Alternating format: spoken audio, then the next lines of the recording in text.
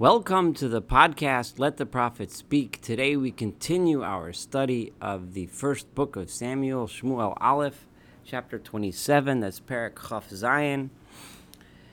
We left off the last chapter with another promise of Saul to be peaceful to David, but this one, of course, fell on deaf ears. We left it where David had the opportunity once again to assassinate Saul, but he did not take that opportunity. He did not want that his leadership of the people begin through violence, through assassination. So David declined the opportunity to kill Saul, and then Saul, feeling vulnerable once again, Saul says to David, "Come back to my home, I promise I won't hurt you."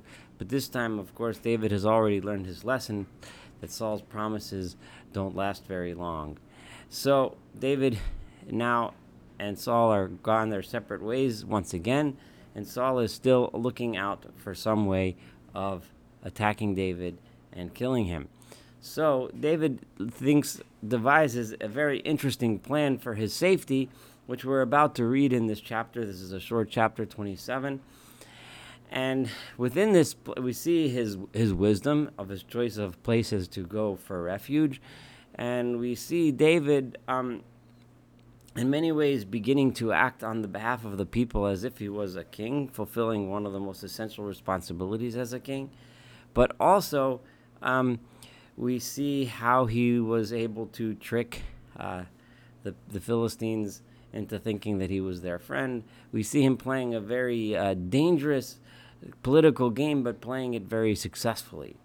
So again, we see this chapter giving us pointers, giving us little tidbits to demonstrate the wisdom of David and why he was destined to become the king. So Vayomer David Elibo, David said to himself, Ata, now esafeh yom echad biyam Shaul. Someday in the near future, I am going to get killed by Saul. I got to do something about this. I'm consistently being miraculously saved, but it can only last so long. An obvious lesson here is, there's several lessons here. Number one, the fact that David said this to himself. He did not take counsel from his people. This is David, the decision he's about to make would be a scary one, and is one that many of advisors probably would have advised against.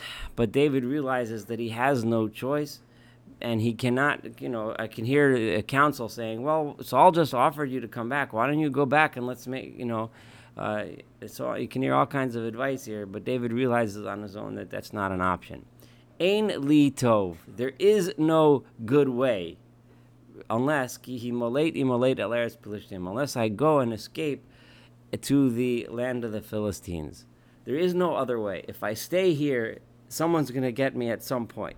The other lesson we see here is David not relying on miracles, but doing what he needs to do to save himself, despite the fact that he's been, it has been God's hand that has been saving him until now. But David doesn't see it that way. He can't rely on that, and he needs to do something to save himself. V'no ashmi meni Shaul, and if I get to the land of the Philistines, Saul will give up Levaksheni for searching for Meod, B'chol Gvul Yisrael, within the boundaries of Israel. As long as I remain within the boundaries of Israel, I'm technically under Saul's jurisdiction, and he'll figure out a way to get me. But if I go there, V'nimlatati miyado, I will be saved from his hand. And of course, the Philistines themselves are enemies, so David has to figure out how not to be considered an enemy there. So that plan, we'll see. In other words, David is thinking, with the Philistines, I could deal with. They're a danger, but I could figure out a way around it. With Saul, no matter what I do, nothing works. So the only way around it is to get out of this jurisdiction of Saul. So Vayakam David, so David got up, Vayavarhu, and he, V'sheshes ish, V'sheshet me'osh ish asher imo, and the 600 men that were with him, El Achish ben Ma'och melech Gat. They went to Achish, the son of Ma'och, who was the king of Gat. Gat, as we've seen before several times, is one of the five kings of the Philistines, and one of the five principal cities. Each one had its king. So he goes to the one of the capital cities of the Philistines, Gat. Vayeshev David, and this of course is not the first time David went, but last time he was alone. He was desperate, and if we recall, he had to act like a crazy person in order for them not to bother with him. Now he has 600 men with him, presumably with their families, etc. Vayeshev David in Achish begat. So David settled in Gat with Achish, with the king. Hu v'anashav ish uveto. He and all of his men. Presumably Achish would have known by now that there was this rivalry between Saul and David. So, David is playing himself up as a refugee from the king of Israel. So being that he's running away from the enemies, Achish is probably going to give him a chance to prove whether maybe he gave up his loyalties to his own people, the people of Judea, the people of Israel, because they're chasing him. And maybe he can pick up an ally here. So he and his men, each person with their family, David Ushtei Nashav, and David and his 2 wives. So they're bringing their families along. This isn't just a group of military men. They're coming with their families. And Achish is probably thinking, I might have just picked up a serious win here. And who is his 2 wives? Achinoam HaYisraelis, Achinoam from Jezreel, V'Avigail Eshet Naval, and Avigail, who was the wife of Naval HaKarmelit, who came from the Carmel, which we read that story before, how that happened. Vayugad l'Shaol, and it was told to Saul, Ki vorach David Gat, that David had ran to Gat. V'lo Yosaf od levaksho, and he ceased from looking for him now. At this point, it's over. The game is over. Saul cannot chase him into enemy territory without risking his own life, without risking the life of all of his men. So David is saved from Saul. And that part of the plan worked. The rest of the plan was, let's see how David plays this one. David has to consistently prove, he's now in the position of needing to constantly prove to Achish that he is loyal to Achish, while we know that on the inside, David is obviously still loyal to his people. It's just Saul that he ran away from. But he has to convince Achish otherwise, that he is now a Philistine loyalist. So how is he going to pull this off? So let's see. First of all, he can't stay with Achish in Achish's palace, right? The longer he stays there, the more chances there will be for Achish to get to know David well enough to understand that David is not really the best ally for the Philistines. Remember, David was the one who killed the Philistine giant many moons ago. It's only a matter of time until Achish sees David acting as if he was a leader of his men, and realizing that David is. So the first thing is, let me get out of this house. I'll be under your jurisdiction, but give me my own place. If I have found favor in your eyes, in other words, if you assume that I am truly loyal to you, so yitnu li makom bi'achas arei, give me a place in one of the fields, the cities in the field, one of the outlying cities that are under the jurisdiction of Gat. Remember, we had this before, where the way the Philistine area was set up, there were 5 capital cities, and each one was surrounded by smaller villages. Presumably they were farming villages, or that were each associated to the place that they were close to. I will live in one of those cities, so give me one of those. Why should your servant stay here in the royal city with you? It just doesn't make sense. There's not a lot of room. Let me have one of those small towns. So So Achish gave him then the town of Tziklag. He gave it to him, presumably said, here, this is yours. So for the city of Tziklag became a city of the kings of Judea ad hayom hazen. In other words, David retained ownership of the city even after he became the king, and then from then on, Tziklag became incorporated into the kingdom of Yehuda, of Judea.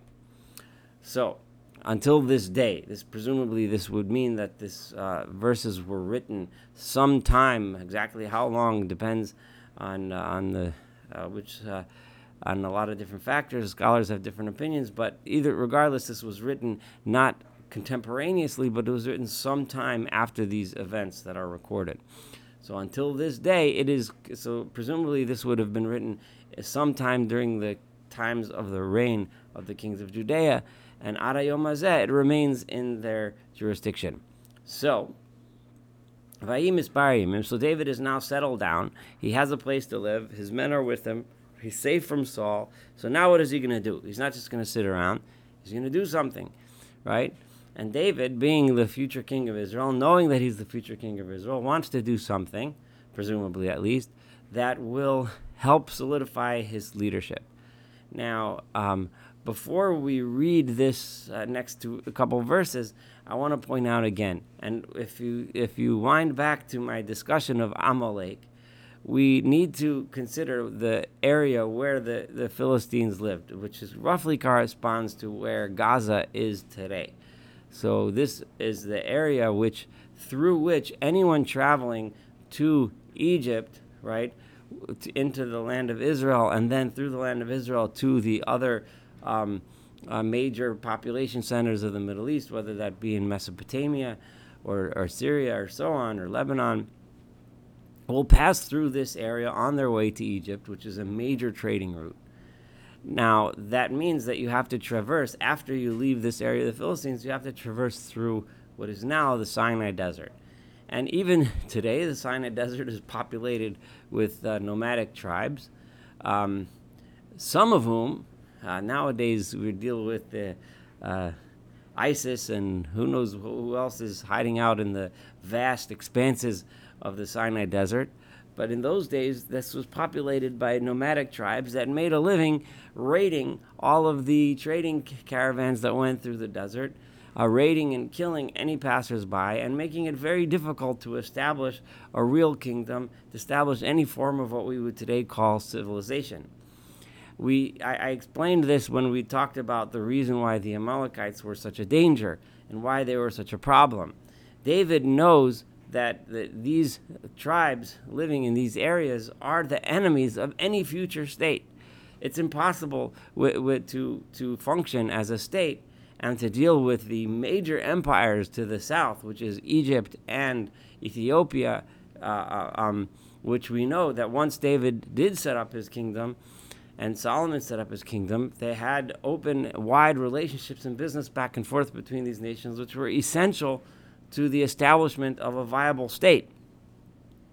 So doing something about these tribes was crucial, and getting rid of them without acting like them was crucial. In other words, getting rid of them not in order to gain plunder and bounty, but to establish law and order was crucial.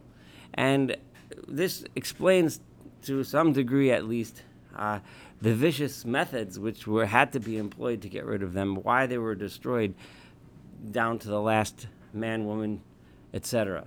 And we'll see this as we, when we discuss this, when we discussed Amalek, and when we hear about the methods of warfare in destroying these tribes, they kind of grate on the modern ear because it sounds kind of vicious, but we have to understand warfare was different in those days, and we have to understand the importance of clearing the desert of these tribes for the establishment of a viable state. So, Vayhi Mispar Yamim, several days went by, Asher Yoshav David b'Stei Plishtim. David had now been living in the fields of the Philistines, in other words, not in the capital city, but one of the outlying towns. Yamim v'Arba'ah Chadashim. It was Yamim, presumably a year or two, v'Arba'ah Chadashim, in 4 months. So this is how long he's living out there. Vayal David v'Anashav, and David and his men would go up. In other words, they didn't just hang around. They would go up. Vayifshitu es el ha-Geshuri, and they went out to the Geshuri v'ha-Gizri v'ha-Amaleki. These are tribes. Ki heina yoshvos haaretz asher me'olam. They are living in the land.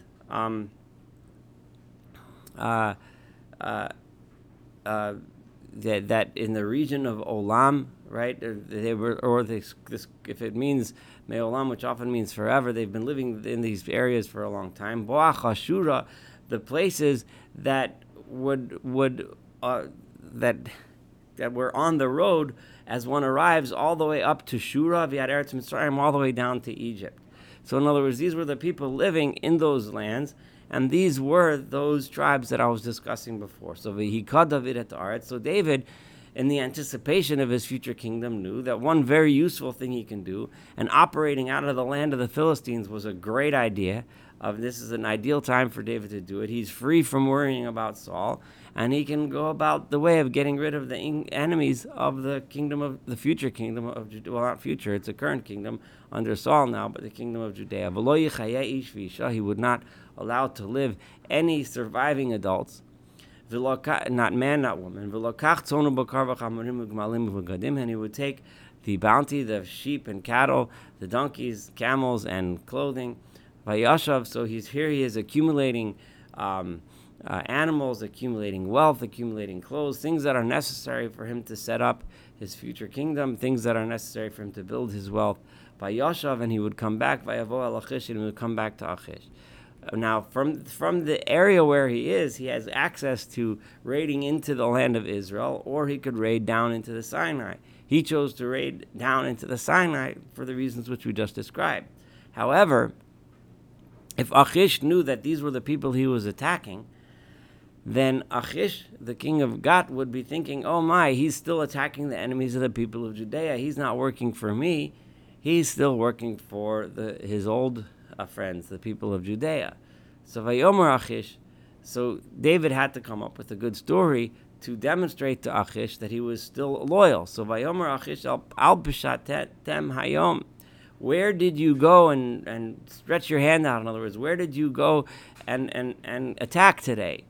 So Vayomer David, and David said, Al Negev Yehuda, vi Al Negev Hayirach Me'eli, vi Al Negev Hakeni. I went to the Negev, which generally means the south, or the southern deserts of Judea, the southern deserts of the Yerach Me'eli and the Keni. Remember, the Keni, these are allies of the Judeans. So he would tell Achish that he's attacking the allies of the Judeans, while really he was attacking the enemies of the Judeans. So Achish thinks is now totally convinced that David is on his side and he has left his people. And it makes sense why he would leave his people. He'd be quite angry at them for the way their king Saul has been treating him. But meanwhile, David has been doing just the opposite. V'ish v'isha, and how does David figure that he'll get away with this? He did not leave Lo Yichayeh David. This is verse 11. He did not leave, he not no man or woman alive. Presumably, it sounds like he did leave children alive, because it's a man or woman old enough to say where they came from. Havigat Lemor, to be brought to Gat. In other words, he didn't take prisoners. In those days, usually when you attacked, you left the adults alive, at least the ones that weren't a military threat, to take as prisoners and enslave them. But he did not do that, because he knew they would say, Pen yagidu aleinu le'emar, or they might speak about us, saying, Ko asa David v'chol mishpato. This is what David's been doing. Kol hayamim asher yashav b'stei plishtim. All the time he's living in the Philistines, he's acting to safeguard the Judeans, right? Instead of the Philistines. So he's using the Philistine safety net in order to bolster the Judean kingdom, which was actually the enemy of the Philistines. So he didn't want that to happen, so he didn't leave anyone alive. So Vaya'amein Achish b'David leimar, and Achish believed David and trusted David, saying as follows: Hav'esh hivish b'amo v'Yisrael. He is sick and tired of his people, of his nation of Israel. And he will be a servant to me forever. So David's ruse worked perfectly, and David is now safe in the land of the Philistines. He's safe from Saul. Achish thinks he's his friend and his ally, and he's working towards building up the kingdom of Israel by destroying their enemies. This concludes chapter 27. Thank you for studying chapter 27 together with me. Looking forward to studying chapter 28. And of course, the rest of the book of Samuel together.